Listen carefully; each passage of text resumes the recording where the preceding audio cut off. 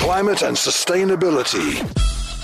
It's 10 minutes to 5, and that's what we focus on Wednesdays on the Drive Time Experience. Now, back in 2008, Ecuador became the first country to enshrine in its constitution the right of nature to exist and thrive. Then Bolivia passed its law of the rights of Mother Earth in 2010, which not only recognizes the natural world's rights, but also grants Earth what's been called a legal personality, thereby allowing legal action to be brought on the planet's behalf by its representatives, namely mankind.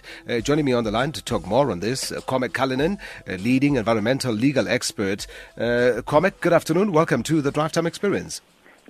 Thank you very much. Just to get us off the ground, what is meant by nature has a legal right to exist? Well, as you know, our legal systems recognize that human beings and companies have rights. For example, the South African Constitution recognizes that every person has the right to life, to dignity, to an environment that's not harmful to their health and well-being, and to access to food and water. However, because the law defines nature as property or as a thing, it means that nothing that's not a human being or a corporation can have any rights. So although the legal system can balance the interests of one person against those of another person to reach a fair outcome, there's no mechanism for balancing the interests of humans or corporations against those of nature in order to ensure that we live harmoniously.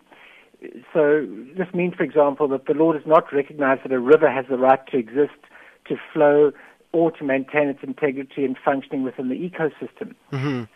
So if you're in a dry country like South Africa, and a river doesn't have the right to exist and function, that means that you might not have any water.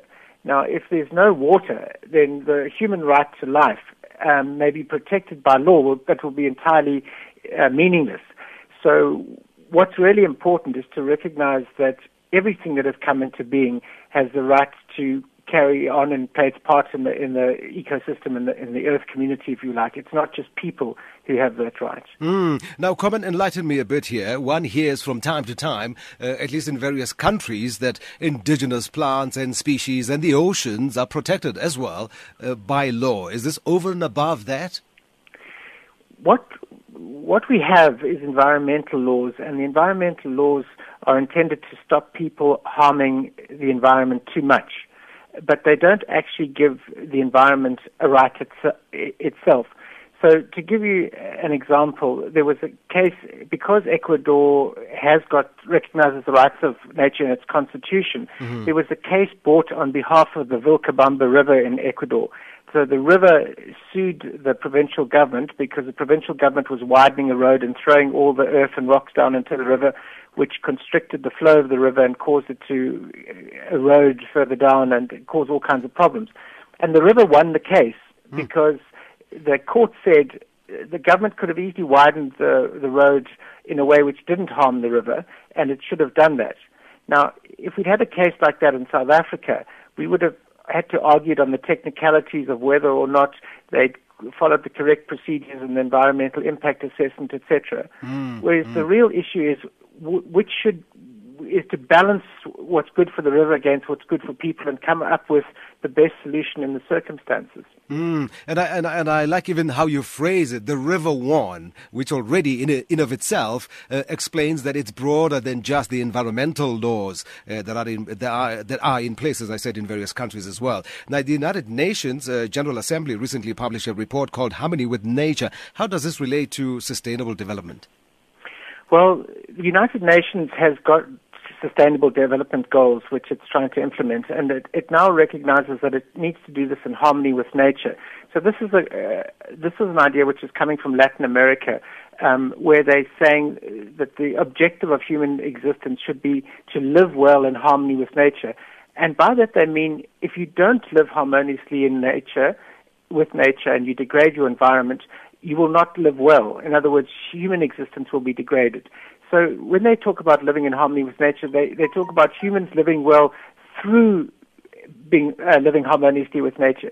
So the United Nations pulled together a group of experts on earth jurisprudence, including myself, to produce this expert report.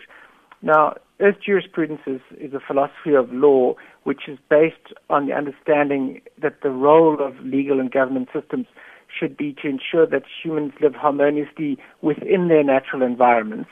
Or if you like, we should act as good members of the Earth community. And that's a difference, very different from how legal systems work now, because right now legal systems are designed to legitimize the exploitation of nature. We give permits to pollute, permits to harm nature in various ways. So this is a very big shift in how we go beyond the concept of sustainable development. And Comic, just lastly, do you see South Africa adopting the Earth's jurisprudence, as you put it, or at least going the same route as Ecuador and Bolivia? And how and what is needed for South Africa to follow the same approach, if you will? At the moment, civil society is moving in that direction. I just came back last week from a regional conference in Mauritius where there were about 15 African countries discussing this idea. Government is still very far from it, but as our environmental crises worsen, I think that people will be forced to recognize that we have to align human laws with the laws of nature.